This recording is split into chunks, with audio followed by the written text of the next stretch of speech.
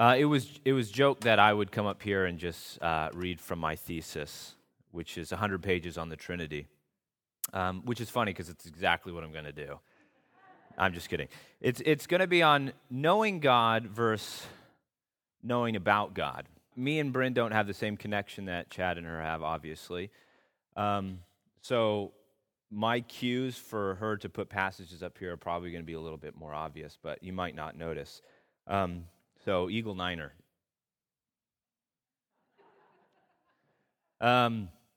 This is going to be sort of the springboard for getting into what it is I mean by knowing God versus knowing about God. This is from Jeremiah 9:23 through 24. Let not the wise man boast in his wisdom. Let not the mighty man boast in his might. Let not the rich man boast in his riches. But let him who boasts boast in this, that he understands and knows me, that I am the Lord who practices steadfast love, justice, and righteousness in the earth. For in these things I delight, declares the Lord. So over this week, really, these 4 weeks, I'm going to be discussing what theologians have literally toiled with over the centuries, some of God's most fundamental attributes. And many of them agree, probably most of them, and I among them, that we only really know God analogically. So we know God like an analogy or maybe a simile, which basically, when we say God is love, we're really saying God is like what I understand love to be, or God is powerful translates to God is like what I understand power to be, but he's much more than that. God is what I understand love to be, but much more than that. And we say that as a way of tacitly admitting that God exceeds the boundaries of our language and definitions. So I don't want anyone here to think that when I'm discussing the attributes of God that I'm like, I got God figured out. Like I know exactly what's going on, because I don't. But it would be like if we were to go to Mount Hood, and I'm with you, and I see the mountain, and I say to you, you should embrace that mountain. You should literally put the entire length of your arms around the whole thing and touch. You would look at me and think that was absurd, and rightly so, because it's impossible. But if I told you to just reach out and touch the mountain, you could do it. You might think, why are you asking me to do that? But you could do it. It would be possible. So in this sermon series, I'm not going to be asking you to embrace mountains. I'm going to ask you to reach out and touch it and be better for it. So we can't wrap our heads around God, but we can reach out into the vastness and marvel at how much God has chosen to reveal to us. And that's what I want to do in this sermon series. So when we talk about God's attributes, don't hear me saying that I really have the best understanding of God. But I know what God has revealed to us, and there are some awesome things in that. But it reminds me of the story of St. Augustine. Some of you may have heard this, but it's from my thesis because it's on the Trinity. But he's walking along the beach, and he's thinking about the Trinity. He's literally trying to understand God's very nature. I'm going to figure this out. I just need to think on it long enough. And he's walking, and then something catches his attention. And there's this boy who had dug this hole on the beach. And he's frantically running back and forth from the water to the hole with a bucket, filling the bucket up and pouring it into the hole. And Augustine's like, this is bizarre, but I'm going to watch it. So he watches it for a little bit, trying to figure out, I don't get it. What is this boy doing? So finally, he's just like, you know what, boy, what are you trying to accomplish? And the boy just says, well, I'm trying to get all of the ocean into this hole. And Augustine was a smart guy. He's a church scholar, so he very quickly realized that all the ocean wasn't going to fit into that little hole. And so he said, boy, all of the ocean is not going to fit into that little hole. And then the boy said something remarkable. He said, that's right.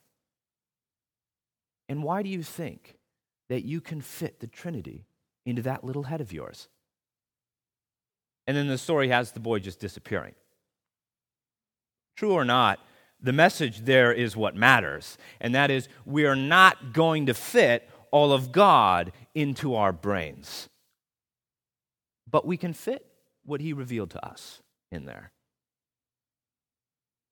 Ironically, the church has formed something called the doctrine of incomprehensibility, which essentially says God does exceed the boundaries of our imagination. So there's going to be things where we just have to go, it's God. That, and it always bugged me when I had conversations with a certain someone who, when we were like discussing theology and I got him in a corner, like, you're not escaping, he'd say, wait, God is amazing. And that was like the trump card. Yeah, I guess so. I mean, what am I going to do? He is amazing. I mean, you got me. Oh, yes. Eagle Niner.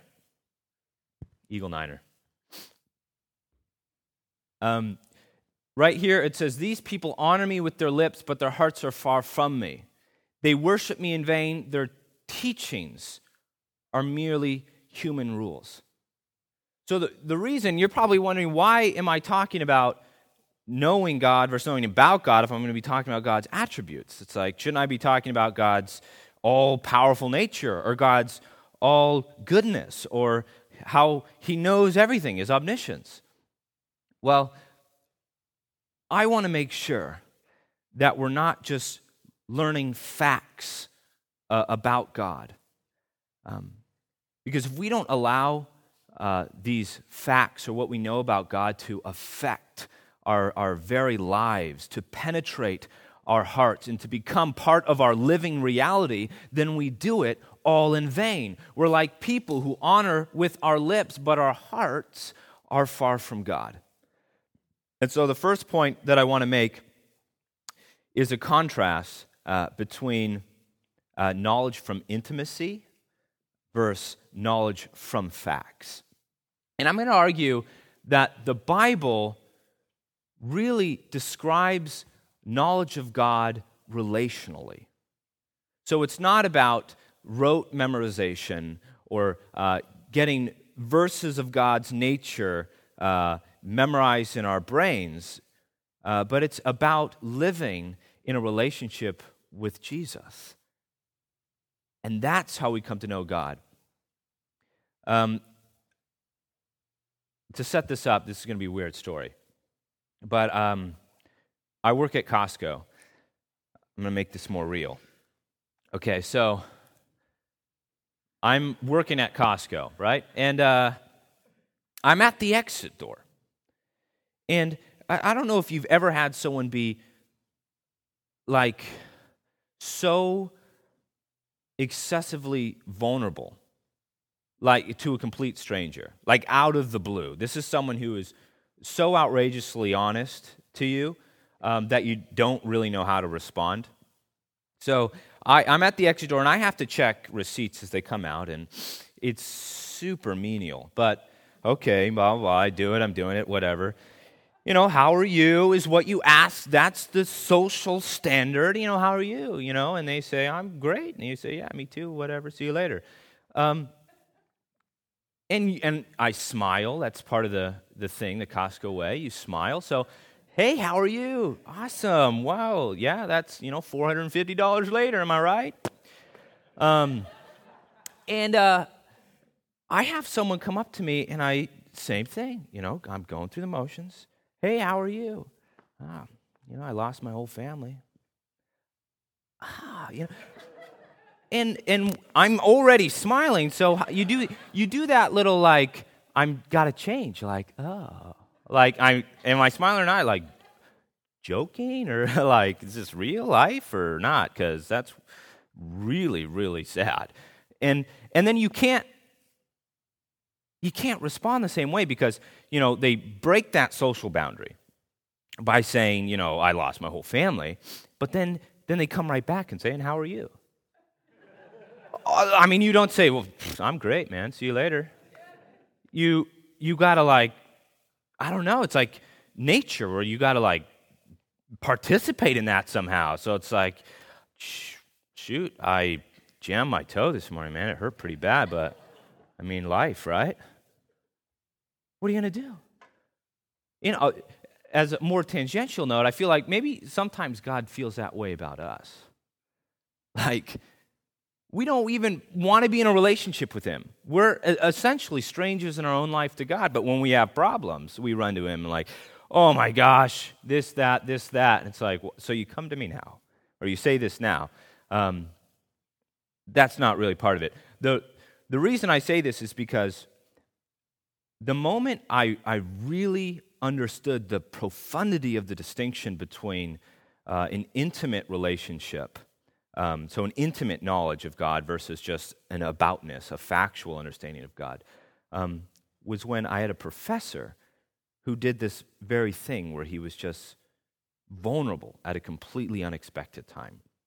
It was my freshman year, and we were talking about the book of Revelation. Views on, the tribulation, which is,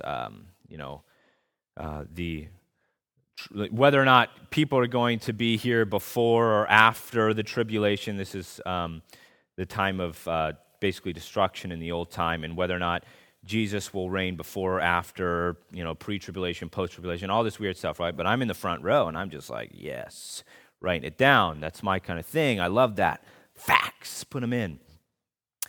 And then my professor starts to talk about his mother, and his tone is kind of changing, and he's saying how his mother had a John Darby study Bible, and how, man, and she had passed away, but he's saying how she knew that Bible left and right. And sometimes he kind of joked about how she even might have thought the study notes were as inspired as the Bible. That's how much she just read that thing.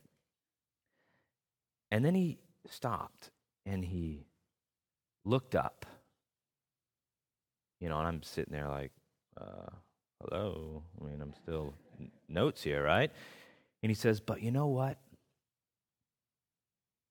When I die and I go to heaven, and I see my mom and I see God, I could say, but God, my mom had a lot of things wrong. I know way more than her. I know more. God is going to say, no, she knew me. She understood me. And he stopped and just was silent for a little bit. Not looking at us, but just kind of looking up. And I'm uncomfortable. And I'm looking behind me is anyone else hearing this? Because this is weirdly, awkwardly vulnerable. And then he just kept going like nothing happened. And I don't remember half the things he said in that class. I'm sure I have the notes somewhere. But I remember that moment, the moment that he absorbed the reality that facts about God matter far less than an intimate knowledge of God. Reminds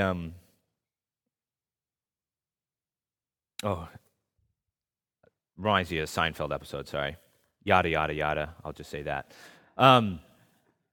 The word for knowledge in the Old Testament comes from the Hebrew word yada. And we know that this has some intimate sort of nuances. In the Old Testament, Genesis 4:1, it's one of the first uses of the word knowledge, which, it means, how we think of it, but in this instance, it says, and Adam knew his wife Eve. Like he knew her. 9 months later, bam, Cain, their son. So this word has some pretty dang intimate connotations. And throughout the Old Testament, it also means just an awareness of something, a word that we know and that we use today. But still, that intimacy is there. I think about how if someone came up to me and said, your mother loves her kids, and they might say that because someone told them that, hey, your mom really loves you, or because they believe all mothers love their kids. But I remember a story when I was 5, 6, I don't know, I'm not very good with ages of myself in past events. I was young, though. I was in Ramona, California. My dad was a pastor of a church called Ramona First Baptist. And he was already at church, but my mom, with her 3 kids, so me and my brother and sister, was getting us into the minivan. She was frantically moving because we were probably running late, because that's what happens when you have 3 kids and you're part of the Connery family.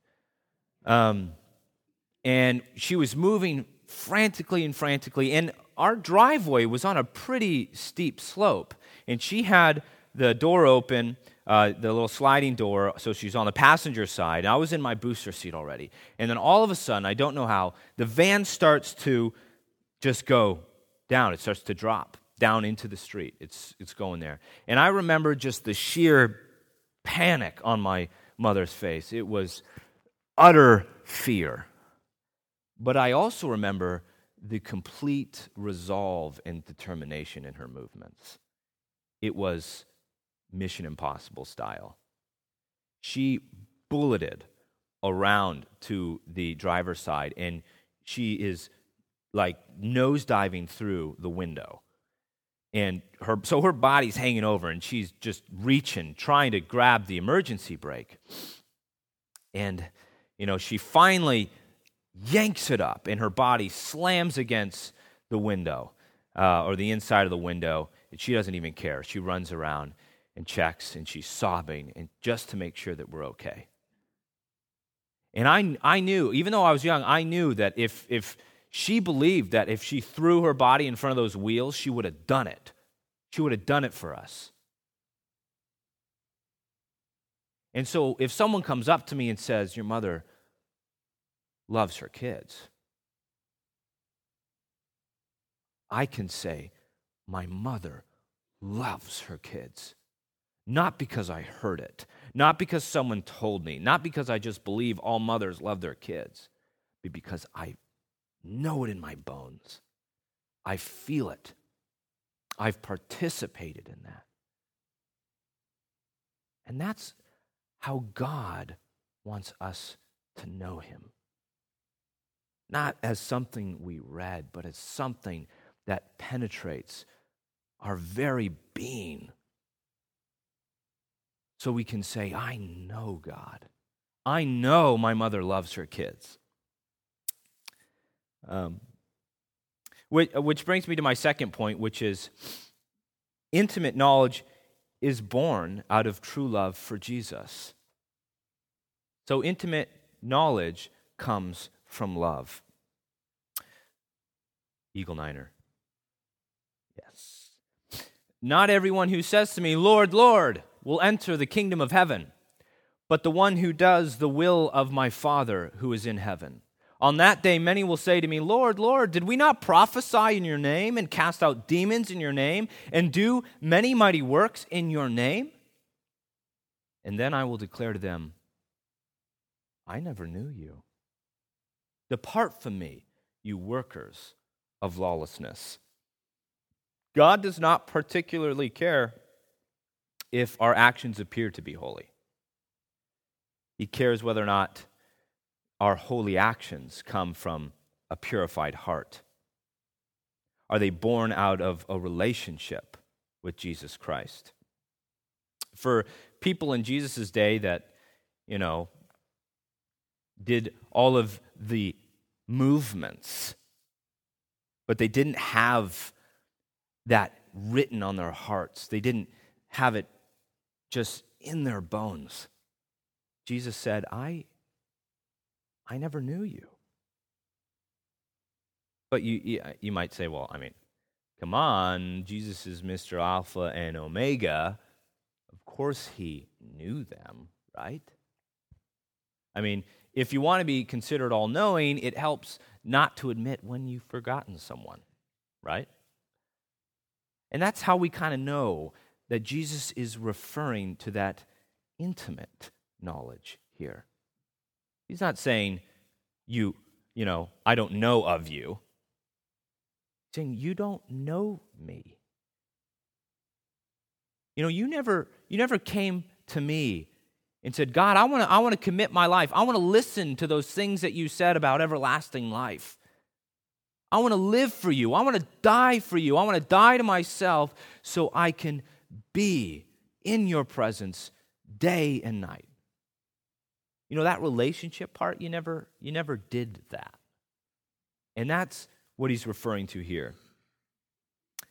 I know that many of you, probably all of you, have someone that you're just really, really close with.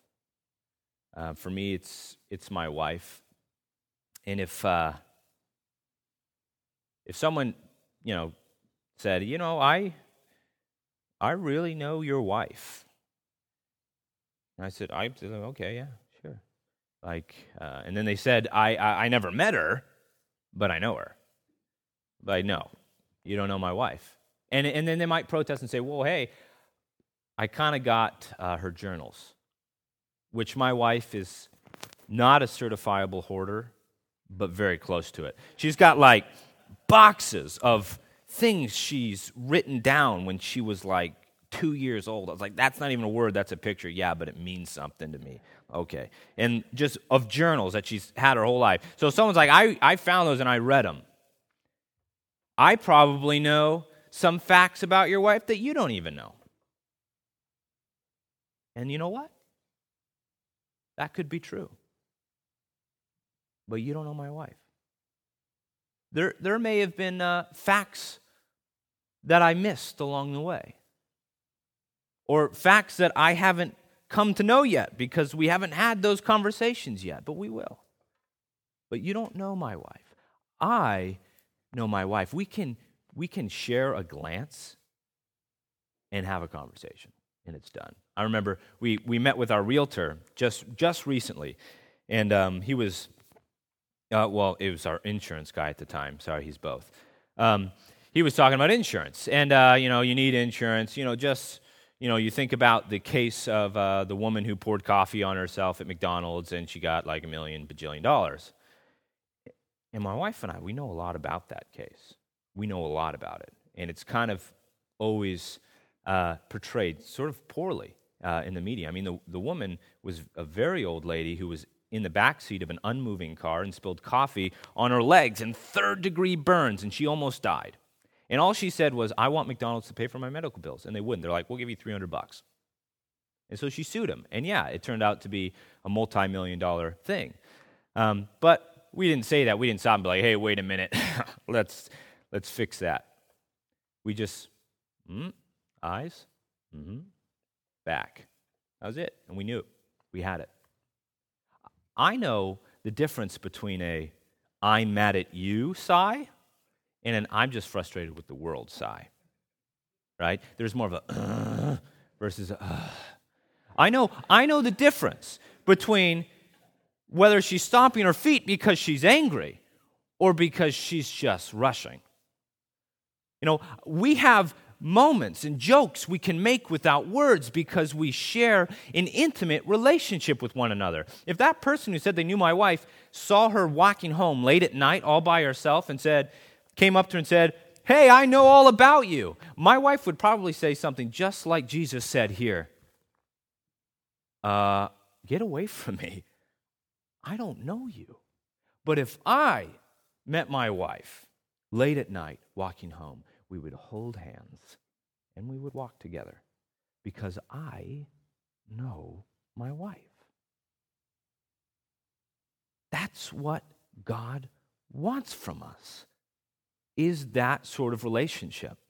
So my next point, however, is we know... No, this is good. Sorry, I don't want to skip this. I have some time. So one of the ways that we know that love is the way that we get into that intimate knowledge of Christ is actually by looking at how God has tried to redeem the sin of unknowing Him, of un-knowing Him. So if we look at Peter's denial of Christ, which he did 3 times, Eagle Niner. Then they seized him and led him away, bringing him into the high priest's house. Peter followed at a distance, and when they had kindled a fire in the middle of the courtyard and had sat down together, Peter sat down with them. A servant girl saw him seated there in the firelight. She looked closely at him and said, "This man was with him." But he denied it. "Woman, I don't know him," he said. "I don't know him." Now, we know that this is not just some superficial understanding of no, because, she knew him in that sort of way. It's not like what we'll say like, "Hey, you know who Ryan Gosling is?" Like, "Yeah, I heard of the guy." It's not like that. Because she's heard of Jesus, right? A lot of people have heard of Jesus and know who Jesus is. When she says, "You were with him," and he says, "I don't know him," he's denying the intimate relationship, right? She's saying, "You were with him. You were together, like friends, and you followed him, and you listened to him." And it happens again, too. Then he went out to the gateway, Peter, where another servant girl saw him and said to the people, "This fellow was with Jesus of Nazareth." He denied it again with an oath. "I don't know the man." And of course, this is not superficial either. Because a lot of people were with Jesus. The Pharisees were with Jesus. The teachers of the law were with Jesus. People who wanted Jesus crucified were at many of his teaching gatherings. No, when she says you were with Jesus, you were part of the pack. You believed what he was saying. You were in an intimate relationship with him. That's what he is disclaiming when he says, "I don't know him." I don't have intimate knowledge of this man. And it happens one last time, Matthew 26:71 through 72. No, 26:73 through 74. After a while, those standing there went up to Peter and said, "Surely you are one of them. Your accent gives you away." Then he began to call down curses. And he swore to them, "I don't know the man." So, for the last time, he sought to unknow Jesus. And we know that this them, right? You're one of them. As, the mysterious other. You're not just one of those people that were, knew him superficially or were with him superficially. You're one of them. One of the people who said, "I'm a follower of Jesus. I will listen to what he says. I will allow this man's words to effectively change my life in every way." But he denied that. But when Jesus died and then he resurrected and he met with Peter, he knew redemption was needed. We need to redeem this unknowing. And how did Jesus do it? John 21:15 through 17. When they had finished eating, Jesus said to Simon Peter, "Simon, son of John, do you love me more than these?" These are the 3 questions that parallel the 3 denials. "Do you love me more than these?" "Yes, Lord," he said. "You know that I love you." Jesus said, "Feed my lambs." Again, Jesus said, "Simon, son of John, do you love me?" He answered, "Yes, Lord, you know that I love you." Jesus said, "Take care of my sheep." The third time he said to him, Simon, son of John, do you love me? Peter was hurt because Jesus asked him the third time, do you love me? He said, Lord, you know all things. You know that I love you. Love is always the most crucial element of intimate knowledge. God desires intimate knowledge of him because he desires our love. The author of John says as much. In John 4:8 it says, whoever does not love does not know God, because God is love. God made love a prerequisite of knowing him. Just like someone can't really say they know my wife if they've never met her, so we can't say that we know God if we don't have any love for him. Love is crucial to intimacy. So just like the Bible says that God desires intimate knowledge, and this intimate knowledge comes from love, it also says that this love is shown through obedience. So if my last point that I said was that intimate knowledge is born out of true love for Jesus, then the final point is true love for Jesus is born out of obedience. So knowledge through intimacy, intimacy through love, and love through obedience. You know, and it's probably bad that this is one of my go-to passages in my marriage. It's John 14:15. It says, maybe I didn't give that to you. It says, if you love me, you will obey my commandments. So a tangential note about why context matters. You know, I like to joke around with my wife every once in a while and ask her, you know, hey, do you love me? And of course she'll dutifully respond that she does. And then I'll tell her to do some wildly absurd thing. And then of course she'll say, I'm not going to do that. And I'll say, but honey, if you love me, you'll keep my commands. Right? Of course, you can't use it that way. It's Jesus saying this. That's why context matters. But it does show that John is trying to make it clear that love comes from obedience. He said, we know, he makes this direct connection, 1 John 2:3, which I think I did give to you. 1 John 2:3 says, we know that we have come to know him if we keep his commands. So he makes a direct connection that knowing God comes from following God's commands.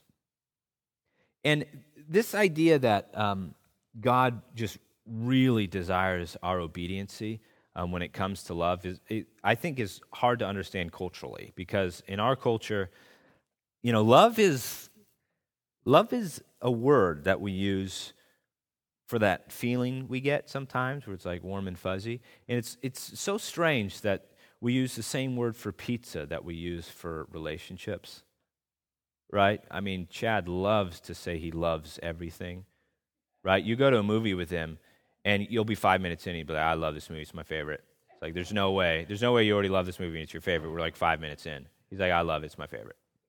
All right. But it's so strange. So culturally, love is this cheapened word, but for God, it's so robust. You know, it's packed full of more meaning than warm and fuzzy. Because God says you demonstrate your love by being obedient to what I say. The story of Hosea has Hosea, a prophet of God, who's told to go marry a prostitute.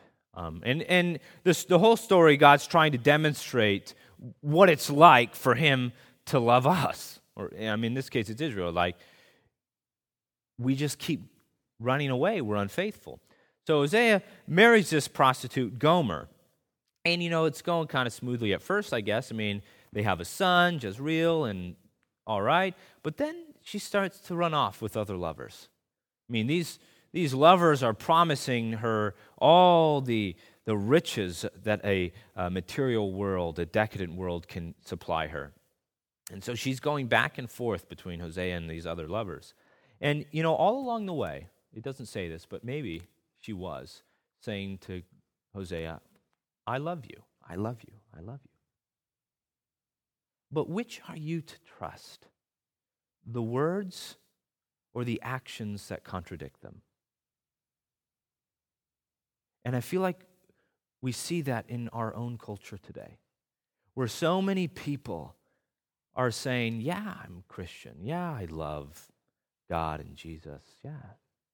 But their entire life is a testament to the opposite.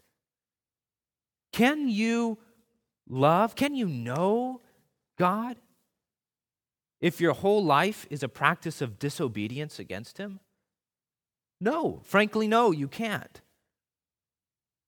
Knowing God stems from obedience.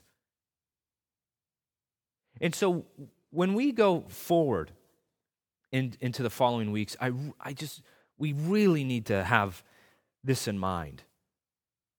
That we don't want to be people who are looking for facts about God. We want to be people who know about God's power, not because we read it, but because we've seen it wrought in our very lives. We don't want to be people who say God is all-knowing because someone told me that was the case, but we want to be people who say that because we've seen God's providence in our own lives or in the lives of those we know. And we don't want to say that God is all good because we sung it in a song one time. But we want to be able to say that because we see God's grace unfold in our very lives through a relationship with Him. And I want this sermon series to be one that seeks that sort of intimate knowledge. So we can examine our own lives and wonder whether or not we're in it for the facts or we're in it for the real deal. That intimate knowledge that God has revealed to us. That knowledge that we get through intimacy, through love, and through obedience. Will you pray with me? God, we thank you so much for being a God who comes down to us with a promise to love us in relationship. And I pray that we would be people who want to know about you, not for the facts, but for how close it brings us to you. God, I pray that we would just seek to absorb into our lives knowledge of you. That it would not be something that makes our brains happy, but it would be something that changes our very being, something that goes into us and we will never be the same. God, I pray that we learn to know you intimately through love and through obedience. And I pray that you would be with this sermon series, God, and that you would speak to the hearts of people who are listening as you've spoken to mine just preparing it. We love you so much. In your name, amen.